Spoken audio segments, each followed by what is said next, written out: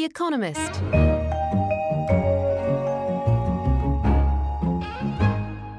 In London, this is The Economist. I'm Anne McElvoy, Senior Editor, and you're listening to The Economist Asks. In this show, we'll be asking how lesbian, gay, bisexual and transgender rights, that's LGBT, have brought changes and challenges to the workplace. The Economist is holding a conference entitled Pride and Prejudice on March the 3rd, and it'll be exploring how businesses can gain competitive advantage and a reputation for being more inclusive, but we'll also be looking at what might be holding companies back.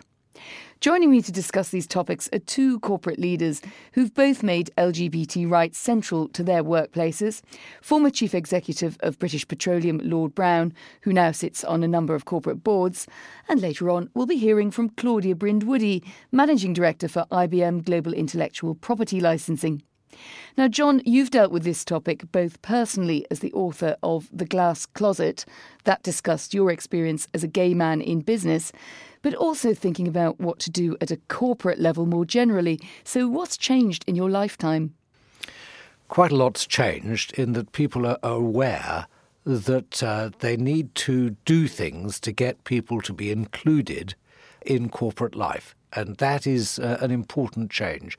I think when I joined business, and actually even when I left business, people really didn't care that much. You know, they would do things like say, let's all go and play golf for a corporate outing, without actually finding out whether everybody liked golf.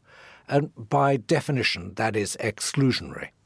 And it makes people feel inferior and not members of the team. And what you've got to do is do everything to make people feel members of the team. People are now a bit more aware of that. Let's unpack your own experience, because you are someone who had a highly successful career and peaking really in being chief executive at BP, and found yourself unwillingly outed. And yet you seem to grasp that as an opportunity. What did you learn from that? Well, certainly I realised the only thing to do with it is to make it an opportunity. Not to look backwards and make it a negative, because that's exactly what I felt while I was in the closet. I had to avoid every single situation where I would otherwise have been excluded and just ignore it. For instance? Well, things like bring your wife. And I would say, let me bring my mother instead, or let me come by myself.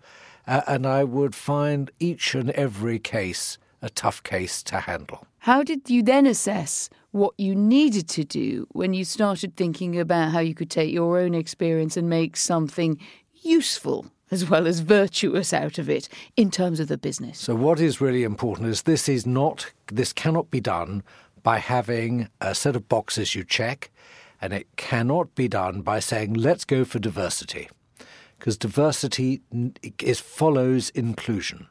So you have to go to work on people, asking them to think how other people would feel if they were put in the position they're about to put those people in. So, let's go out with our wives. Wrong statement. Let's go out with our partners. Yes. You have to put yourself into a different position. I remember when I wrote The Glass Closet, there was one graphic moment where we were talking to a woman who came out as a lesbian. She was an engineer in a tough male environment. And when she came out, she said to her colleagues, all male, here's how it feels. You should go back to your office, take off your wedding ring, put down all the photographs of your family, change the she to he every time you went out with someone. And if your partner was sick, you can't visit them in the hospital. That's what it feels like when you're being excluded. Being included means people understand that and do something. And that takes time. It takes big signals from the chief executive, big signals. It takes a time allocation. Managers cannot be expected to do something about this simply by filling in a form. They have to allocate time on their agenda. We had a Schumpeter column entitled Diversity Fatigue recently, which argued that though diversity may well be the right goal for companies, a lot of people find it something of a pain or a bit of a threat. It's something put out by the Human Resources Department that they're supposed to feel the right way about, and they feel worried about asking questions or even being critical of a diversity strategy. How do you then build that into the world that you're talking about, where you seem to sort of make a big assumption that this is a great thing and it should be driven from the top down in the company? Well, first of all, I do think it's a great thing. Not only it's the right thing, but also it's the profitable thing. In order to engage staff, engage a team to a purpose of a company, I don't care how big it is, the small or the big, in order to engage teams, you have to include the people in the team. Inclusion is very important. And engaged teams, engaged companies, time and again have proved to make more money, more relative money than those who are not so engaged. In fact, between the highly engaged and the not engaged, there's a 2% per annum improvement in profitability. Engaged That's in huge. What? Purpose of the company, the business at hand. But to be engaged in the business at hand, you have to be a member of the team, which means you can't be excluded. You can't go away, for a weekend, doing parasailing when you don't want to do parasailing. You shouldn't be excluded. That person is too difficult to deal with. Let's leave them out of the room. Let's have a secret meeting. All of this is the same as saying to people, I find it very difficult to deal with that person because they're transgender, or maybe I really don't know how to use the word gay. These things need time, practice, and consideration. You're listening to The Economist Asks, and we're looking at the challenges and changes as companies recognise and adapt to LGBT employees. Joining me in the studio is IBM's Claudia Brindwoody. Claudia, you've been active on this for many years. What's changed in the time you've been campaigning and indeed doing something about it? Well, I think the whole marriage wave has really opened up the dialogue, the debate, and the notion of human rights associated with the LGBT space in terms of basic human rights. And that's primarily a statement of Western culture, although we are seeing it happen in Asia and other places. But I think that the whole marriage debate has opened up a lot of dialogue. And is this something that comes from your own personal experience as you've been in the business world? I mean, tell me your story on this. Well, actually, I'm here in England because of the marriage debate, as it were. The Defense of Marriage Act in the United States was in force when I married my British partner, and she could not immigrate to the U.S. But as a married couple, I could immigrate here to the U.K. So IBM, as an enlightened company, said, fine, you run a global team, you can work from anywhere. So that enabled me to immigrate to the UK and live with my spouse. And there's an example of the law interfering with personal circumstances. And you talk about your companies being enlightened, but in a sense, what has happened differently in companies other than riding on the back of marriage laws changing in some parts of the US and Britain and other countries? I would suggest to you that the companies are the ones who are leading. IBM has a very long history of civil rights. Our non-discrimination policy for sexual orientation was in 1984.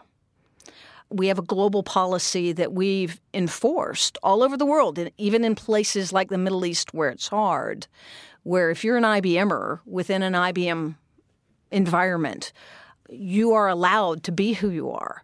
And so we really do take a leadership role as corporations in the world outside of just sort of that Western, European, U.S. environment. You see, that sounds to me a bit like wishful thinking. Once you step outside the environment of a company based in a country which doesn't have the same views of tolerance towards gay people, you're already kind of living in two worlds. So how does the corporate realm respond to that? Well, interestingly enough, there was just a study published as part of the Davos Economic Forum called Out in the World, Securing LGBT Rights in the Global Marketplace. And one of the things they observed were companies had sort of three environments where they chose. The first they called Win in Rome, where companies didn't have courage and they just sort of did whatever the local culture was. The second was what they called the embassy model, where within the walls of that corporation, they had all the rights and protections of that corporate non-discrimination. And the third was the advocate model, where corporations were going beyond that to try to help change the cultural thoughts and attitudes outside the workplace. So IBM and others are actually at least doing the embassy model, because it's really important, first of all, for our employees to be safe in places in the world where they can still be put to death or put in prison for being LGBT. But secondly, we are partnering with other corporations to have a dialogue. We just sponsored a session in India this month in Bangalore with 30 other corporations to talk about the Indian workplace climate. And the laws in India are still where LGBT people can be prosecuted. If I went back to basics with you, what was your own experience then as a gay woman in the corporate environment in the years before there were large conferences and a lot of head nodding about this topic? Well, fortunately, in the corporate world, I've always been out. I had the privilege of coming from a family that was very accepting. And so I was able to embrace my own authenticity early on. The only time I've really not been out in my career was when I was first in sport, because sport at the university, and then I worked in sport for a while after the university before the corporate world.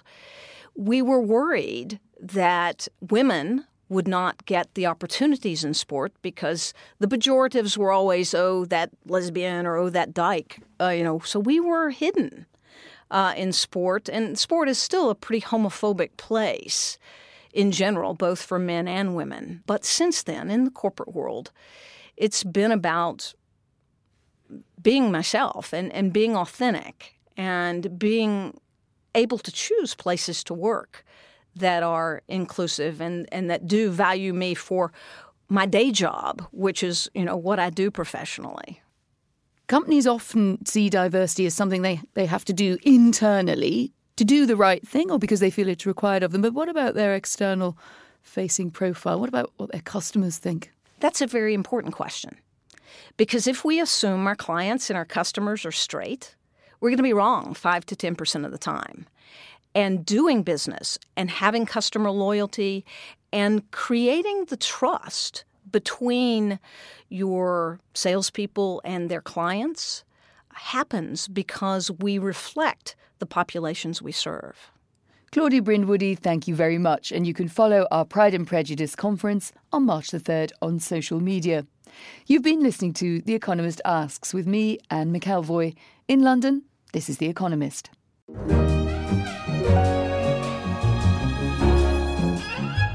The Economist.